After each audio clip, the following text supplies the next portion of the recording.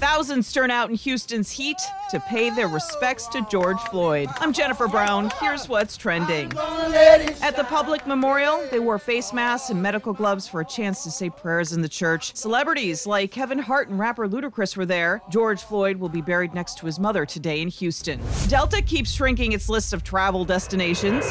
Times are tough, and with so few of us flying, Delta is no longer offering flights to a dozen cities like Aspen, Colorado, Bangor, Maine, and Santa Barbara, California. Things are not going according to plan for Virginia's governor. He said the statue of Confederate General Robert E. Lee would be removed in Richmond, but now a judge has blocked the order. Lawyers are battling to keep the monument up and are citing a 130-year-old county deed promising to faithfully guard and protect the statue. And want to live to 100? It's not just about eating healthy and working out. Scientists say having great relationships and friendships can lower your chances of dying early by more than 40%. Better call back your friend.